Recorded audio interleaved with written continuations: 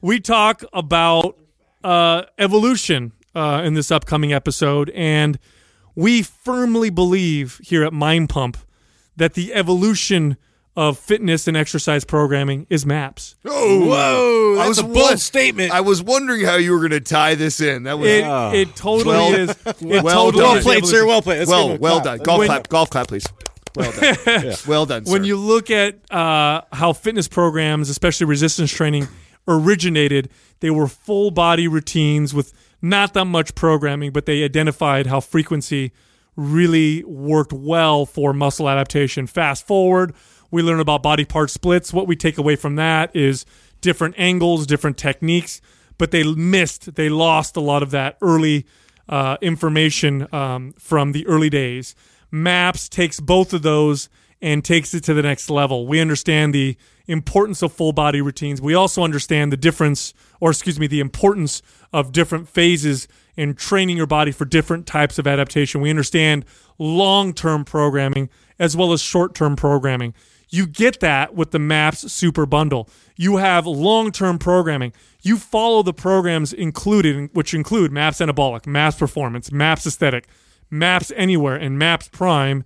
You follow all of those, and you have about a year's worth of exercise programming. But on the micro scale, you've got programming on a weekly basis, on a every 3 or 4 week basis, broken up into phases, and then on a 12 or 14 week basis.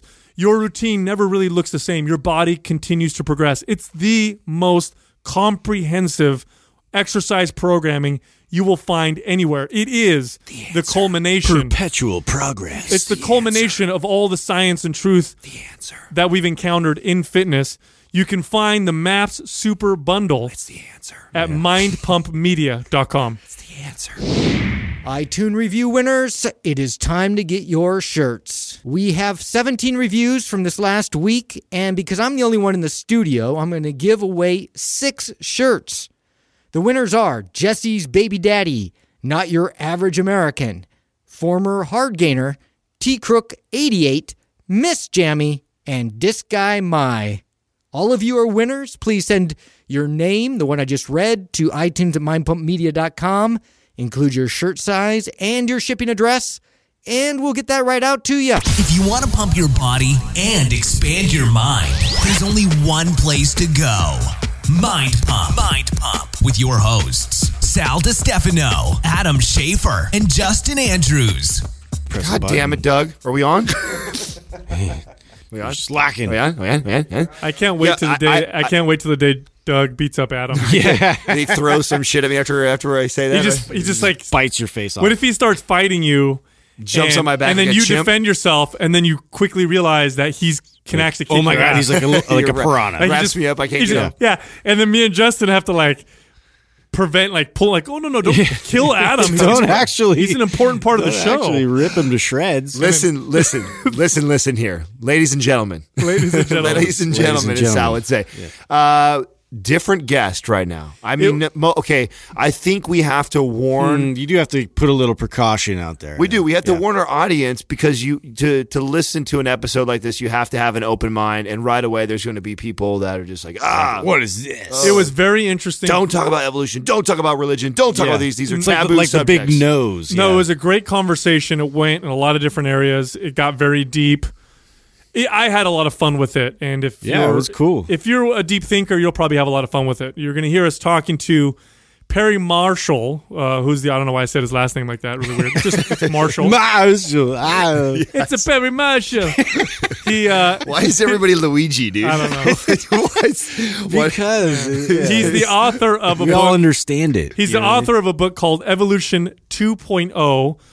The Miracle of Evolution and the Story Neither Side Wants You to Hear in Politics and Religion. Darwinists and design advocates alike have missed the most amazing story in the history of science. Very interesting concepts in this book. You can get 3 free chapters of this book at cosmicfingerprints.com, and you can also find him on social media at Facebook at facebook.com/2.0.evolution. So without any further ado, here we are talking to Perry Marshall. Buckle up.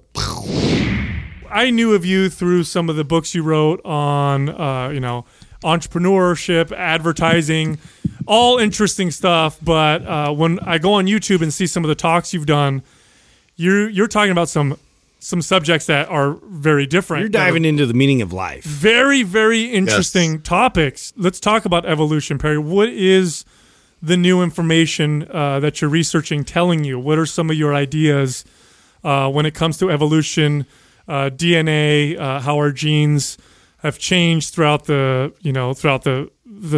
eons? Let's start with that. Let's talk a little bit about that. Well, there is a massive change that is going on in medicine, in genetics, in evolutionary biology, and technology. And people are getting little tiny bits and pieces of it, but I don't think most people really grasp what's going on. And what the world is shifting to is from a reductionist view of the world where ultimately everything's just chemicals and everything's just made of its component parts, to realizing that the whole is much greater than the sum of the parts. And in order to really understand the world, you have to take an integrationist view. And a lot of this is being fueled by technology that's informing us about biology. So, for example, when the human genome got decoded in 2001 and we started to be able to affordably sequence all this DNA, there was all this excitement. It's like, man, this is a secret to everything. We're going to figure everything out. We're going to solve all these diseases, and we're going to do all this stuff. And, of course, now there's things like 23andMe, and you can find out your genes, and you can find out how many of your ancestors were Neanderthals and how many of them were from Denmark and whatever else. But that project really has not delivered more than about 25% of what it's promised. And that's because it doesn't actually start with the gene. The gene is a trailing indicator. It's not a leading indicator. And what most people have been told about evolution is about half to 2/3 wrong. It's very misleading. And technology is really revolutionizing this. Because we are able to learn so much, from sequencing DNA and from all the microscopes and the health breakthroughs and synthesizing genomes artificially, which is now starting to happen. I mean, there's Craig Venter's lab in California is now selling partly artificial bacteria that produce proteins in higher quantities. Than it's actually a little scary. Explain. Go into that a little bit real quick. Let me hear about that. I don't know. All right. So a few years ago, Craig Venter was one of the guys that led the Human Genome Project, and once he got that under his belt, they started synthesizing new cells. Now, you really have to understand they're using all borrowed parts to do this. Okay, they're kind of Frankensteining existing stuff. It's not like they're making new cells from scratch. But what they are doing is they're making new genomes from scratch. They're going, well, we're going to string these particular pieces of DNA together.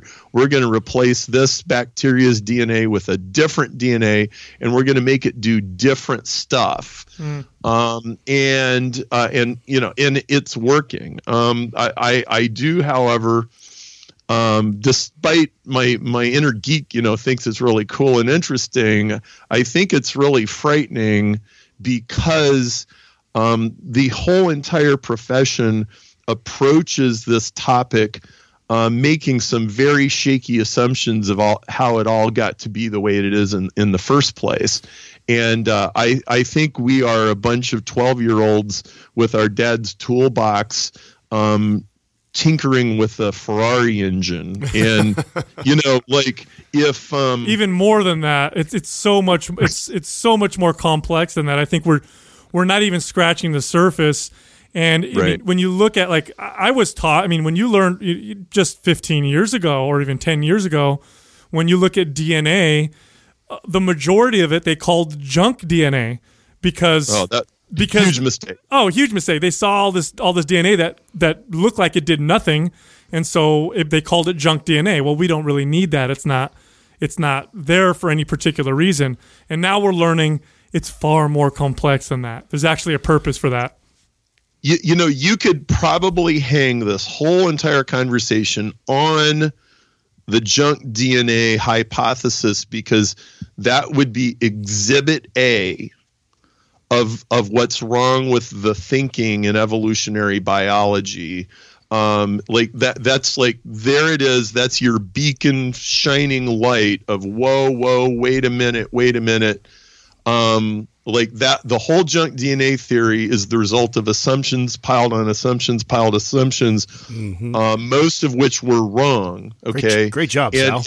And you have to back way up. And really, you have to go back to the 1920s to the 1940s to get back to where science went wrong on this. And yes, this has implications with the environment, it has implications to this experimentation that's going on. It has implications for fitness and medicine and nutrition and everything.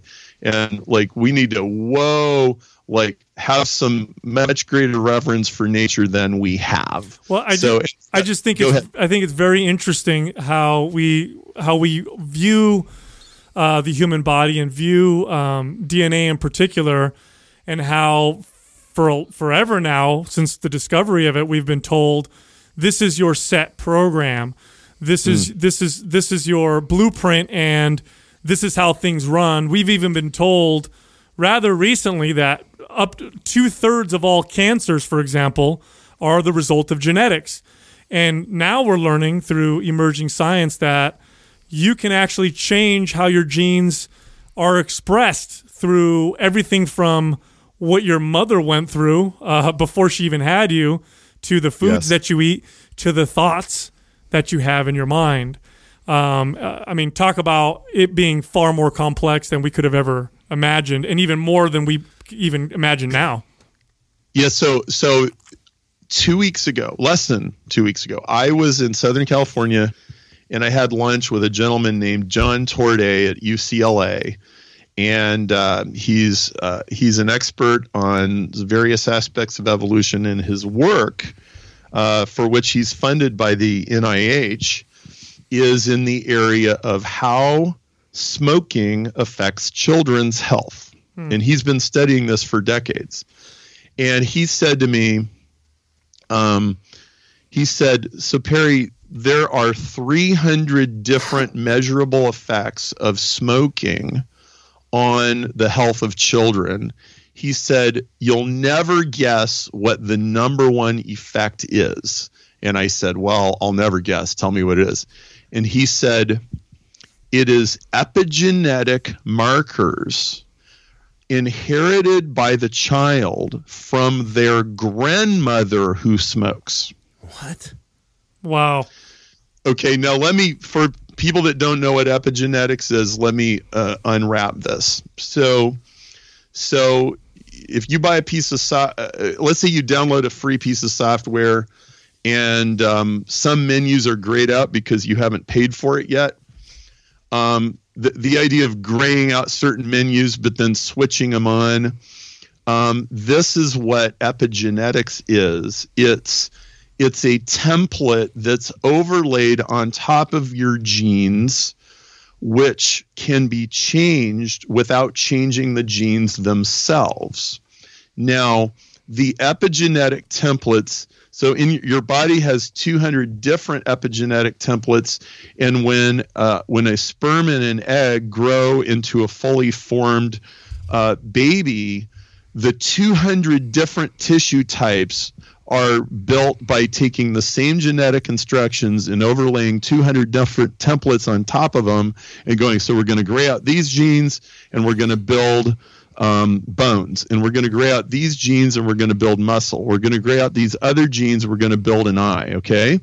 Now, those templates are dynamic and they change. And from generation to generation, your body changes its epigenetic templates in order. So like you get calluses. You start playing guitar and you get calluses. The calluses are from the epigenetic templates in your skin switching around and going, we're going to build up more dead skin on this area so he can play the guitar. So this is changing all the time. And these are inheritable.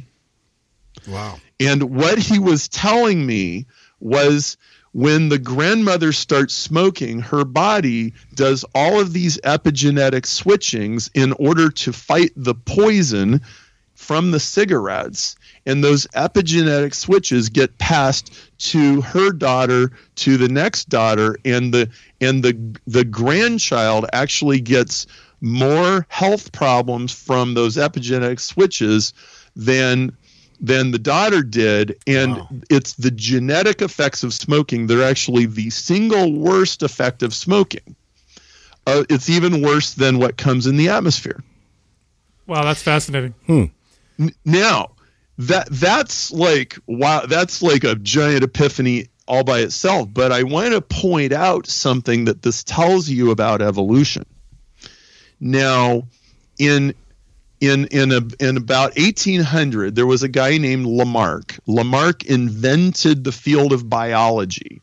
Biology was not considered a separate field until he realized, like, you need a whole extra set of rules if you're going to analyze living things. And Lamarck had a theory that learned traits are inherited and passed on to the children.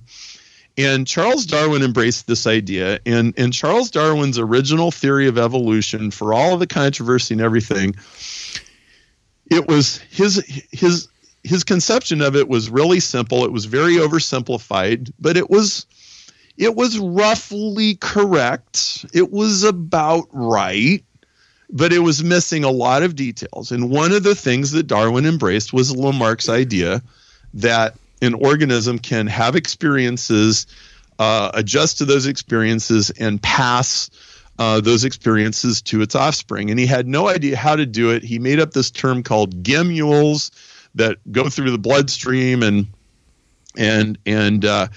he believed this. Well, fast forward to the 1930s and 40s. Now they understood a lot more about genetics. They still didn't understand DNA, but they thought they understood more than they did, and they threw Lamarck out. They threw inherited traits out, and they said, no, there is no learned traits that actually get past the offspring. It's all random accident. It's all just, copying errors of the DNA and so forth, and natural selection weeds it all out, and we combine that with the other rules of genetics, and that's evolution, and here we are.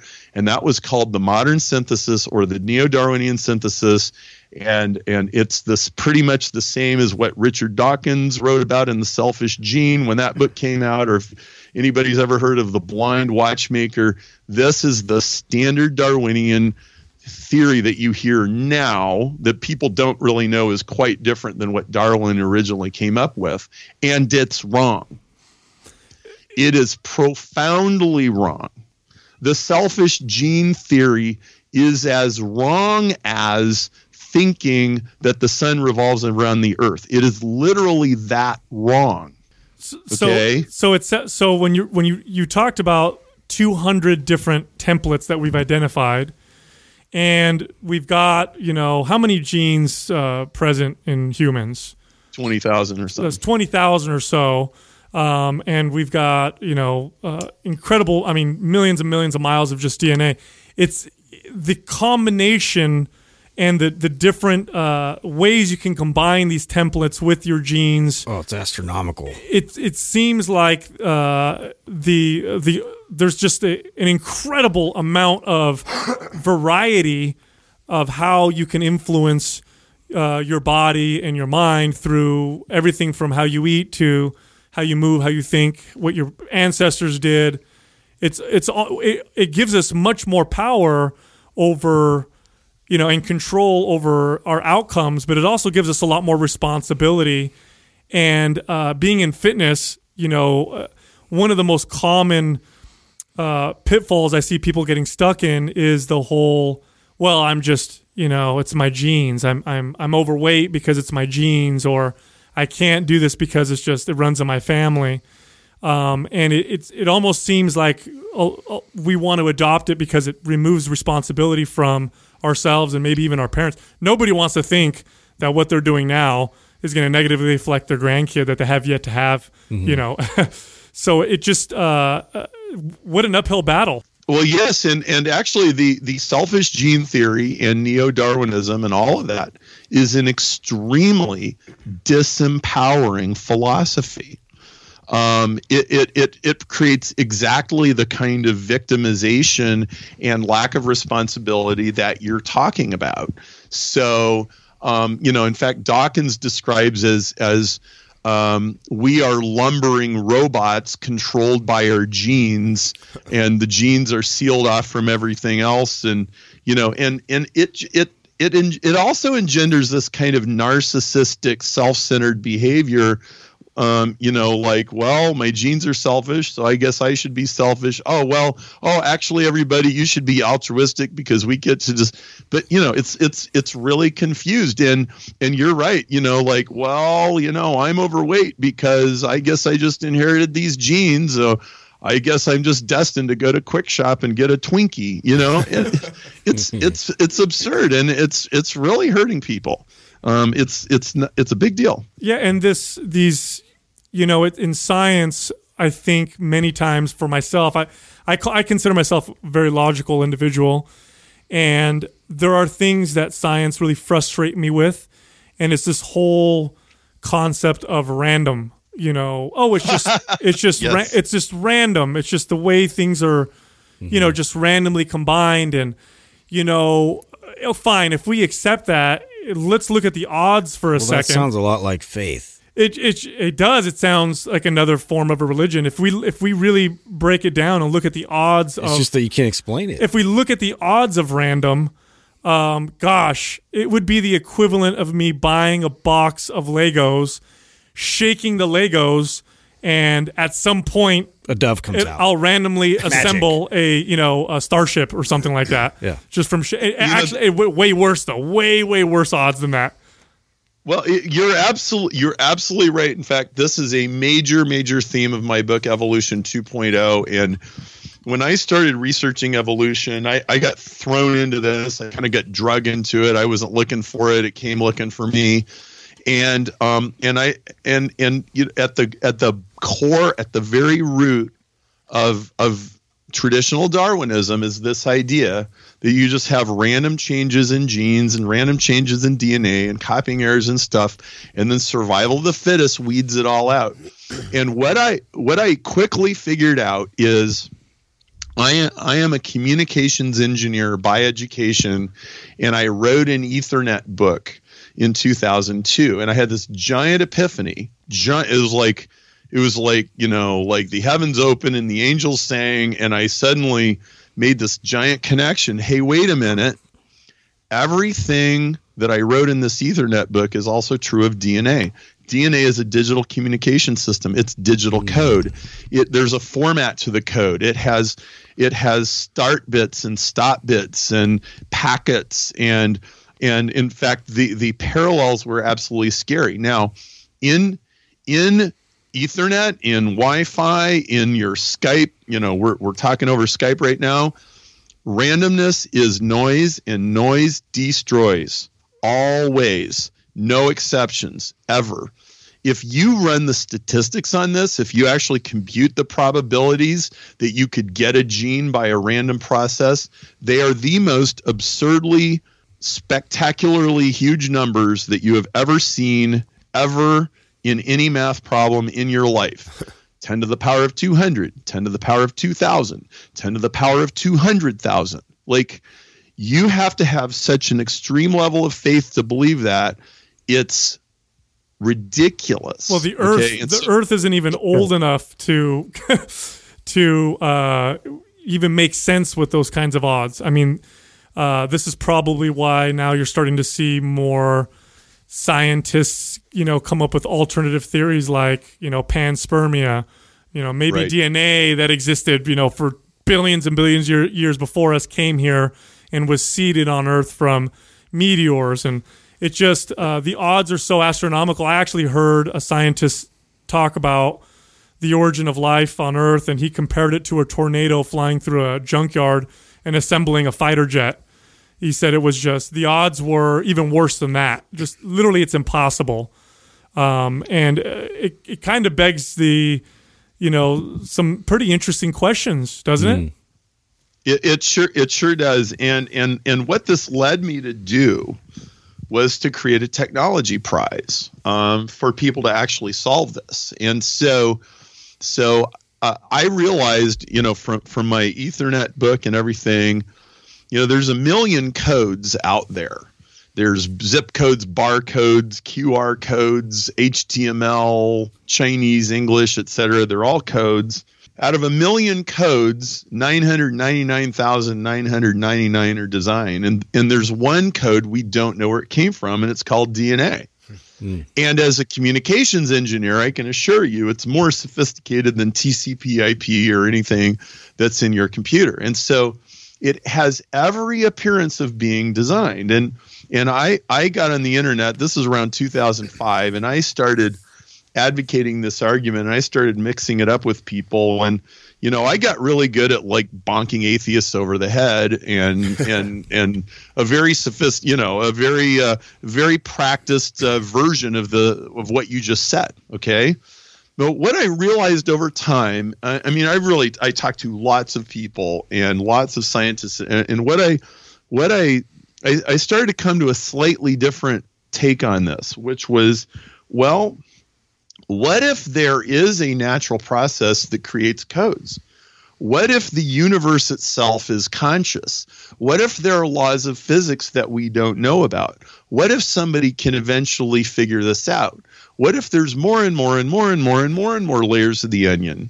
And plus, just practically speaking, if a scientist says, well, God created life, which I'm totally fine with. I mean, I'm a Christian, and I don't have any fundamental problem with that. I think that's fine. But a scientist does not get to say, God did it, that settles it, let's go out for a 3-martini lunch.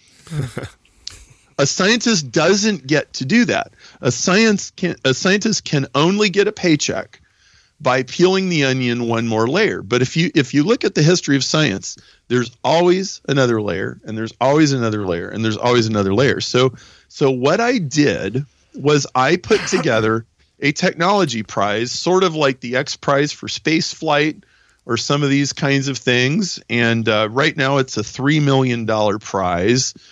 And in fact, I've continued to get backers, and won't be too long before we raise the amount and raise the publicity on it. But it's called the Evolution 2.0 Prize, and it is a search for a naturally occurring code.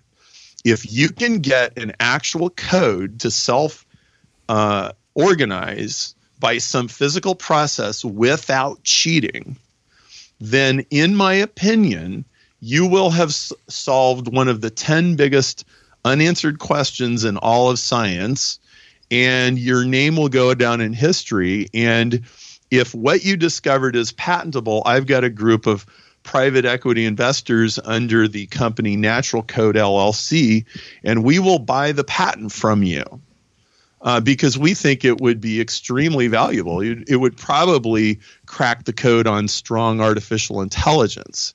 And so I'm very interested in scientific answers to these questions. What I'm not interested in is these silly little just so stories that people make up and go, well, I'm a professor at Oxford, so you should believe me. I don't like that at all. So you're pointing to a conclusion that things were designed and not random, which sounds very much like religion would sound. I'm sure you get a lot of pushback from some of your colleagues in science. Well, so I think somewhere probably about 150 years ago, the relationship between faith and science went off the rails. Now, I'll give you a couple examples of where this happened. Have you ever heard the story that the Queen of Spain told Christopher Columbus he shouldn't go to America because he would fall off the edge of the earth. Have you ever heard that story? Yes. Mm-hmm. That's a total urban legend. Mm-hmm. Of course. It was made up by a guy named John Draper in the 1870s, and he did it in order to make Catholics look stupid. The actual fact is no educated person in Christopher Columbus' time thought the earth was flat. In fact, no educated person in at least 2,000 years has thought the earth was flat. They just thought the earth was either bigger or, they had all these arguments about how far away India is or whatever, but they didn't think it was flat. That is a total urban legend, okay? And in history, they call this the conflict thesis, and it's the idea that science and religion are at war. Nobody thought science and religion were at war before about 1850, and so what you have in the last 50 years is you have the creationists battling it out with the atheists, and the creationists they're advocating God of the gaps where, God beamed zebras from heaven onto the savannah and it suddenly appeared there munching grass, and that's what Genesis says. And by the way, that is not what Genesis says. It says, let the ground produce living creatures. That is what it says. So the Genesis story is not anti-evolution. And then you have I'm friends with a lot of scientists, and you have them being really legitimately concerned that if we here, I'll read you something a scientist sent to me. This will probably do. He says, we both see the fault in the current evolution paradigm. The art, in my opinion, is to convince the biomedical research community that there's a better way. I've been struggling with this issue for more than 15 years now, publishing and chairing meetings both in the U.S. and in Europe. And my own sense is there's fear in the group that if they blink on the subject of Darwinian evolution, the intelligent design people will literally and figuratively eat their lunch. So the task is to switch to another paradigm while sustaining the existing one. Huh.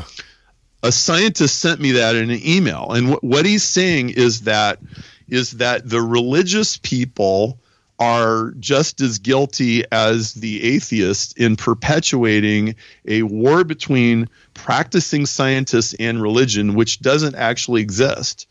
My view of religion and as a Christian is God is the ultimate rationale for believing that we live in a universe that runs on discoverable, intelligible laws that make sense and that can be reduced to equations. It's our reason for expecting the equations will be beautiful, not ugly, symmetrical, not asymmetrical, and that there's elegant forms and principles behind everything. And the rest is all up for discovery. And you do not know how deep the rabbit hole goes. And that is the view that Isaac Newton had. That's the view that Galileo had.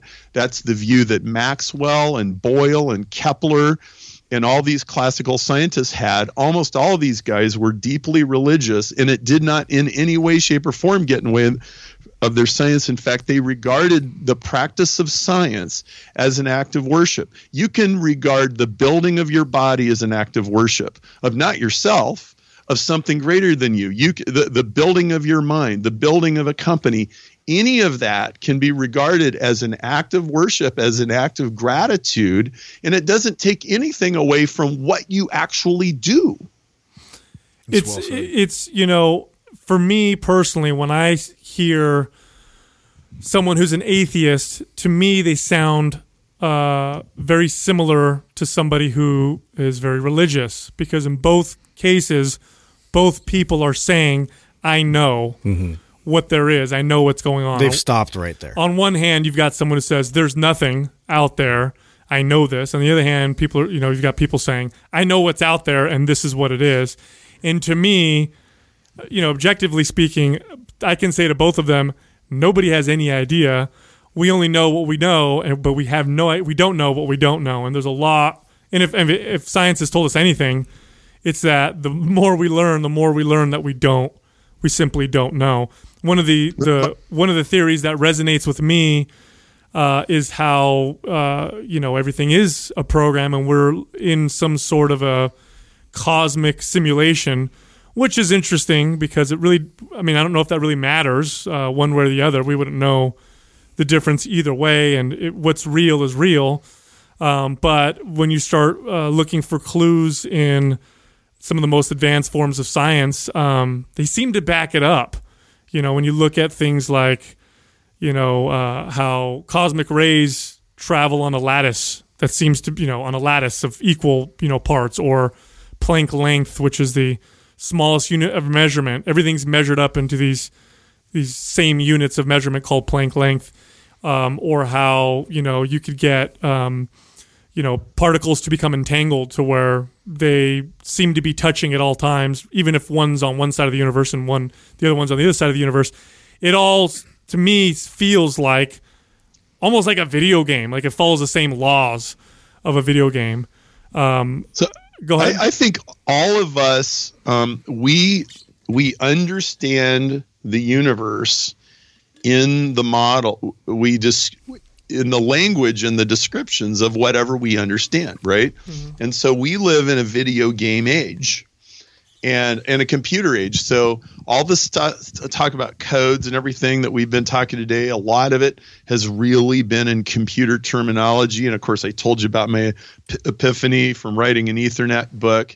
And what I would like to point out with your simulation hypothesis is, I don't personally agree with the simulation hypothesis, but here's something that I think is really valuable about it.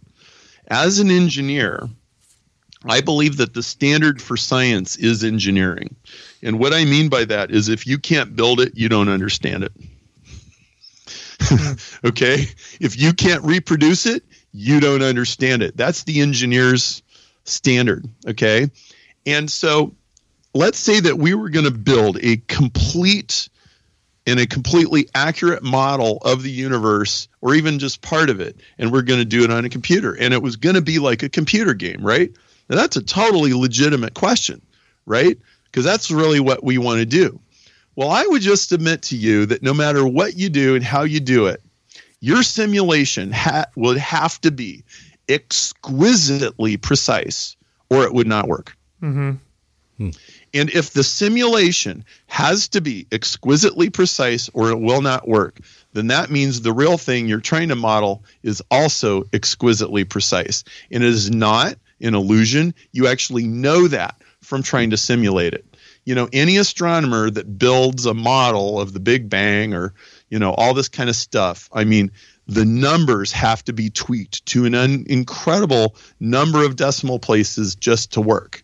Hopefully most people have heard about the fine-tuning of the universe where, like, if the Big Bang was off by, like, 1 decimal place in 120, that we wouldn't even have a universe because stars wouldn't form, or it would just collapse in on itself. People do not know how exquisitely precise this universe that we have is. And then circling back to, the human genome and all that, people don't know how exquisitely precise it is. And it's not an accumulation of random accidents, because that whole story I told you about what the grandmother's body is doing, what that's telling you is evolution isn't random. It's in response to the environment all the time. It's going on 24/7, 365. Feedback loops and feedback loops and feedback loops going on constantly. Now, knowing that, and I agree with you, science is pointing very strongly to what you're saying. Knowing all that, obviously we're in the fitness and nutrition industry, and we're constantly battling people who are saying things like this engineered food or this processed meal is equivalent to this other, natural food that may have grown, and because their calories equal or their macronutrients equal. Calories and macronutrients and nutrients are in there, or hey, this artificial sweetener or color, it doesn't interact with any of these known actions within the body, therefore have as much as you want of it, and it's not going to change as long as it fits in your calorie marker. Right? Now, knowing what you know about epigenetics and how complex it is, how ridiculous does that sound to you? Well, you only need to go further. So I'm reminded, I went through in Dublin, Ireland, I went through the Guinness Museum, and they had the advertisements for how, Guinness is really good for you and keeps you from being sick back in like 1910, right? It's got iron and then in you it. go to the 1960s when baby formula was better than breast milk, and like that's a load of BS. Like this is just another version of that. And like I totally don't buy it. In fact, there's a great chapter in Nassim Nicholas Taleb's book, Anti-Fragile. There's a whole chapter about what's called iatrogenics, which is just a big fancy word for harming when you intended to heal, right? It's like medicine gone awry. And he gives all these examples where, they're selling medications and foods and all this different kind of stuff that, allegedly, is going to help you in this way or that way. And then, guess what? 25 years later, you find out it causes prostate cancer. 25 years later, you find out it causes heart attacks. It causes hardening of the arteries or anything. He has a rule. He won't drink any beverage that's less than 1,000 years old. Beer, good. Tea, good. Milk, good. Energy drinks, probably not so good, right? The older it is, the better it is. And that's anti-fragile, right? That is, get stronger when threatened instead of weakening and crumbling. That's the whole idea of anti-fragile. And so I'm totally with you. Like, again, we're worse than 12-year-olds tinkering with Ferraris. We don't know, and look, I'm a marketing guy. Okay. Marketers are justifiably cynical people. You ever sat in a room full of marketers? Now here's the thing about marketers. I got to say this, and this is going to offend some people. So I know a lot of marketers and I know a lot of scientists, and you know what? Marketers are better at recognizing their own self-deception than scientists. Ooh. That's spicy. I know guys, they shoot infomercials and sell exercise machines, and they know 97% of those exercise machines they're going to get shipped to the customer. They're going to get billed. The thing's going to end up under somebody's bed in 3 days and never come out, and they know it. Okay. And they don't have any delusions about it. They just got a job to do. Everybody's got to eat. So they're going to sell the exercise machines. Okay. I think, and so marketers are actually pretty good at not believing their own PR. But scientists don't realize how much of what they do is assumptions piled on assumptions piled on assumptions. In fact, if you want a really interesting book that just came out last year, that's one of the best books, it's one of the best science books of the decade. It's called Cosmo Sapiens by John Hands.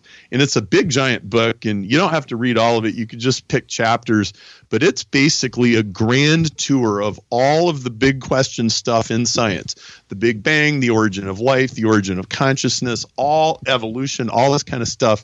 Well, a couple interesting things about this book. First of all, he completely I did not know John. I know John now. I did not know him at all when he was writing the book. We didn't have any contact of any form. He came to almost identical conclusions about evolution as me. It was really spooky. Okay. And the second thing is, like, you go from one subject to the next, to the next, to the next, and he shows you that you have entire schools of thought built on assumptions that are shaky at best. And based on reading this book, I would predict that by the year 2100, 60 to 80% of what we think we're absolutely sure that we know in science will have proven to be wrong. Well, we see it. We're seeing it right now in some cases. I mean, probably one of the biggest new breakthrough fields. Oh, God, we were just demonizing fat a couple years ago. One of the breakthrough fields of research when it comes to the human body right now is the discovery of the microbiome, and how important that is in everything from your physical health to how you think. And I can't help but think of your example of all of the random, how they think everything's so random and how the odds are so impossible for something like that to happen. Well, holy cow, if you now add in the genes and the potential, filters and screens that the bacteria that's in and on your body and how those interact with all of your genes and those, filters. Wow, that's got to be. I can't even imagine what that number is going to look like. What that number looks like. Do your listeners all know what the macrobiome is, or do we? Yeah, we've done episodes. Yeah, we discuss this. Mm-hmm. Well, have you guys ever talked about Lynn Margulis and symbiogenesis theory and how that was ferociously opposed? No. Do you guys know that story? No. Yeah, Sure. no. Okay. So this hand in glove with the macrobiome. Okay. So, look out the window and you see a tree or grass or whatever, or a bush. Every green thing that you see looking out the window is green because of chloroplast. Now, probably everybody knows that. The chloroplast is the thing that turns light into energy and stuff. Well, what most people don't know, you know what a chloroplast actually is? It's a blue-green algae that lives inside the grass, the leaves. It lives inside a eukaryotic plant cell. And it has its own DNA. It reproduces independently. It is effectively an independent life form, but it's entered into symbiosis with the plant in a partnership. It's like a Starbucks inside a Marriott hotel. Great analogy. Okay. Now I see it. It's like, hey, man, we're just getting more people, coming in this lobby if we have a Starbucks in here, right? So I'd like a Frappuccino. It's symbiotic, right? Yeah.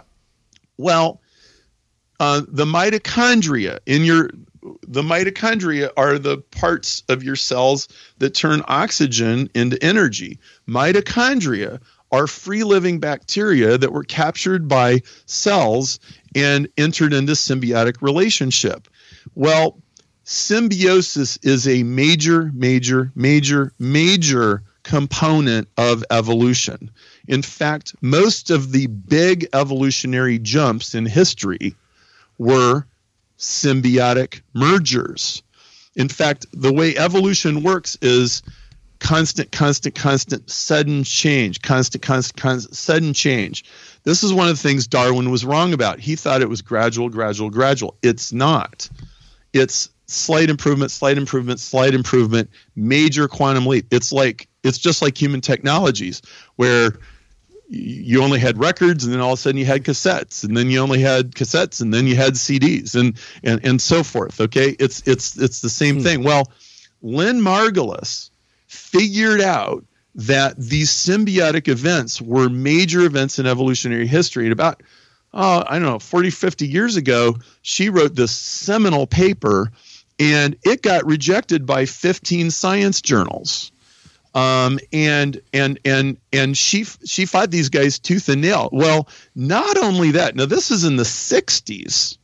Okay, now her entire theory is accepted today, and in fact, there's even more interesting things that we might be able to get to about that.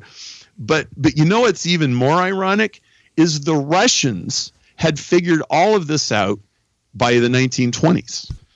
So American evolutionary biology has consistently been 50 years behind the latest science, and for the most part still is. So knowing this information, how does this influence your day to day for you? So let me give you a little cherry on top with symbiogenesis theory. So there was a guy named James Lovelock in the 1970s, and he was involved in looking for life on other planets.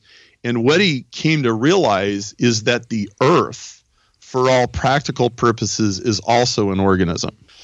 The Earth holds itself far from equilibrium to the temperature and the pressure that it wants.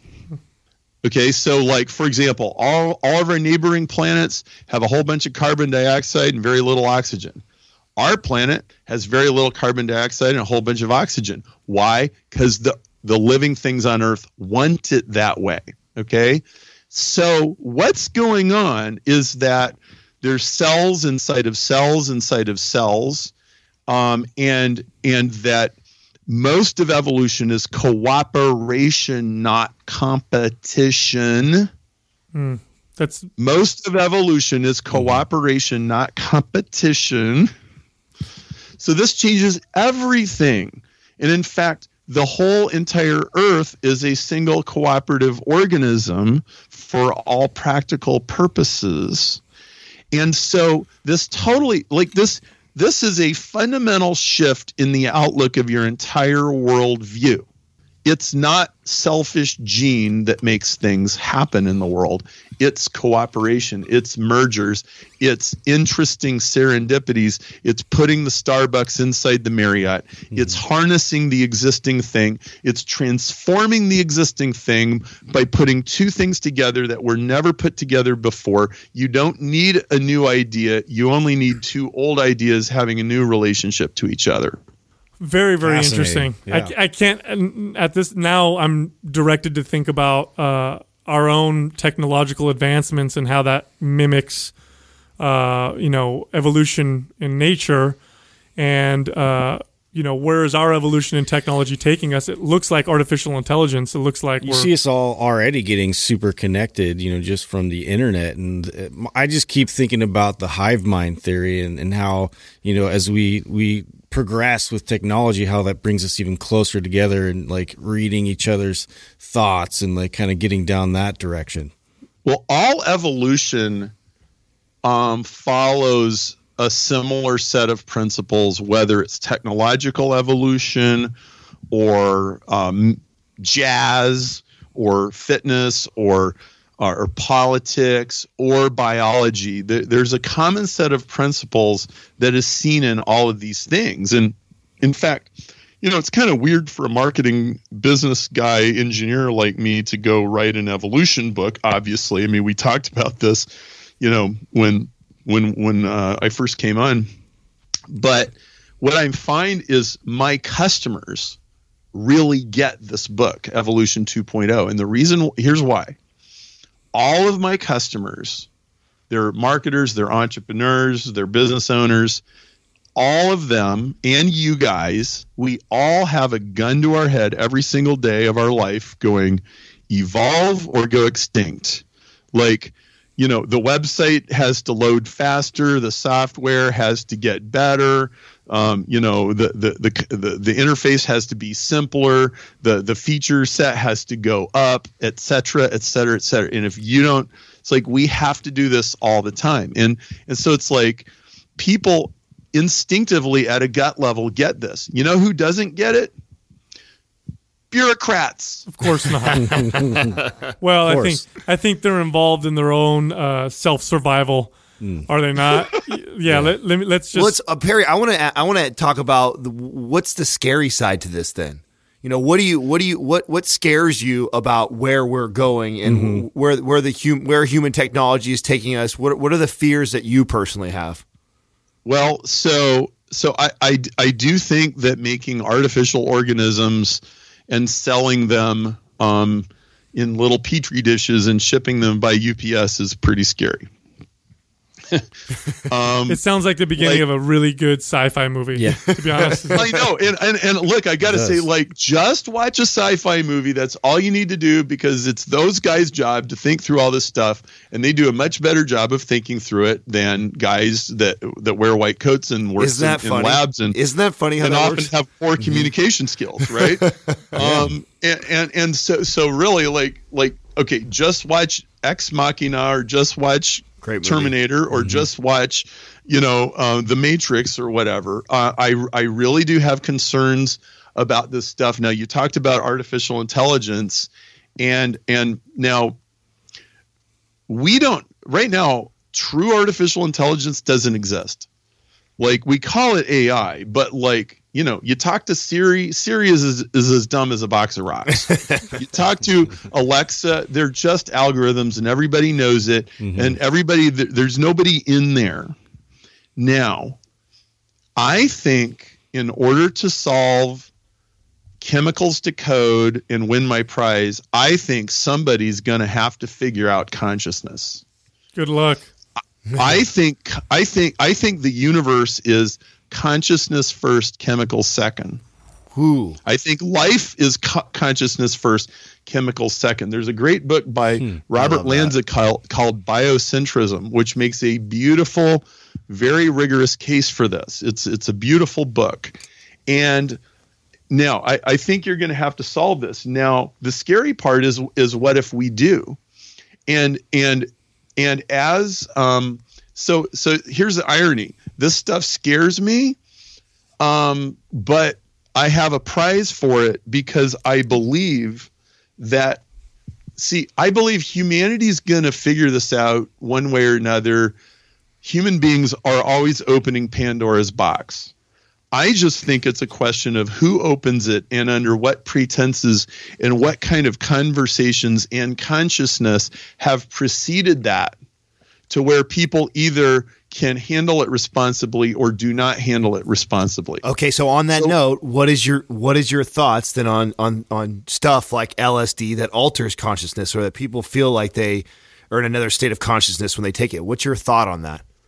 Oh boy, that's really like way outside of my expertise. I can tell you, I don't want my kids taking LSD. Now, funny thing is, funny you bring this up. Last night, I was sitting on the couch with my 12-year-old in front of the stereo, and I'm playing a song by Porcupine Tree called Voyage 34.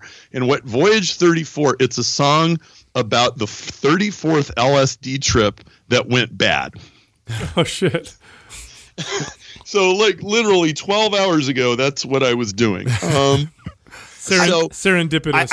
I feel like listen to Voyage 34 by Porcupine Tree and make up your own mind. That's my answer. Well, I like to think of I've heard people refer to it as the technological singularity, where artificial intelligence then is able to invent technology smarter and more advanced than itself, and how it's this huge danger. You've got some of the greatest minds of the world warning us on artificial intelligence. And my personal view is a little bit different. If something does become self-aware and that smart, I don't think they'll view us as competition. I think that they could just develop their own reality and just disappear into it. Like, why would they want to be in this world when they can go into their own world and disappear? There was actually a movie called Her with I can't remember who starred in that. Joaquin Phoenix. Yeah. And in that movie, the AI just disappeared into the internet. It wasn't a threat. And I that's kind of my mentality. Like, why would these machines or whatever want to kill us? Why wouldn't they just create their own world and go into it and leave us? That's a very interesting perspective. I hadn't really thought of that. My own perspective is that the problem with technology is more that people use it as a drug. I think that's the real danger. In fact, in my my entrepreneurial tribe, I've been encouraging people to get off social media. If you're part of Perry's 30-day reboot, no social media until after 5 p.m. and then only 30 minutes a day. Like, that's plenty. And I get all these people saying, oh my word, I had no idea how much time I was burning up, like, on this mindless activity and fighting with people about Trump and Hillary on Facebook and, all this kind of stuff. And, like, I've barely been on Facebook in 6 months and I feel great. Like, I spend about 15 minutes a week and, like, okay, that's enough. And I think that's the real danger. I think people sleepwalking through life because of technology. Like, hello, we live in the most amazing period of time ever, more information, everything. And most people are playing Candy Crush. Oh, no. Are you familiar with Steven Kotler? No. He did the Rise of Super. You would enjoy his Rise of Superman. It's all about being present. We had him on the show recently, and he talks about macro and micro states of flow, and that we get into this and talking about the brain and learning to be as present, and technology is taking us further and further away from that. And that's the scary thought to me, is I just like feel, what you're saying right now, becoming. I just feel like, we humans do a really good job of asking ourselves if we could, and not enough of asking ourselves if we should. Mm-hmm. Right, like the Jurassic Park movie. Nobody really thought about whether we should do this. Exactly. It just sounded so cool. Exactly. So, and when it comes to technology, I mean, it really highlights that, I think, for all always has been for humans, our greatest, strengths tend to be our greatest weaknesses. And we've got this incredible technology and this amazing ability to connect. And unfortunately, a lot of us use it to disconnect rather than connect. So that's right. It's been fantastic talking to you, Perry. I've had a great conversation. Is there anything you'd like to leave our audience with? Any thoughts or statements? Yeah. Ignore no verifiable fact. When I went down the evolution rabbit hole, and you can get my evolution book on Audible and on Amazon and Kindle and hardcover. When I went down the evolution rabbit hole, I was what you would classify as a old earth creationist, and God made the world, and humans are a pretty nice piece of engineering. And like, I didn't really want to shake up that belief, but I said, you know what, I'm going to follow the evidence wherever it leads. And what it led me to was something so much greater than what I had previously imagined. And, if I was going to summarize my book in 2 sentences, it would be: Darwinists underestimate nature, and creationists underestimate God. Thank you for listening to Mind Pump. If your goal is to build and shape your body, dramatically improve your health and energy, and maximize your overall performance, check out our discounted RGB Super Bundle at mindpumpmedia.com. The RGB Super Bundle includes MAPS Anabolic, MAPS Performance, and MAPS Aesthetic.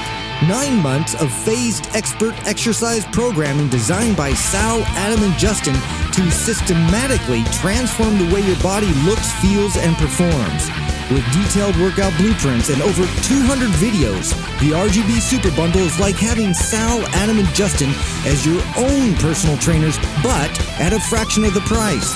The RGB Super Bundle has a full 30-day money-back guarantee, and you can get it now, plus other valuable free resources at mindpumpmedia.com. If you enjoy this show, please share the love by leaving us a 5-star rating and review on iTunes, and by introducing Mind Pump to your friends and family. We thank you for your support, and until next time, this is Mind Pump.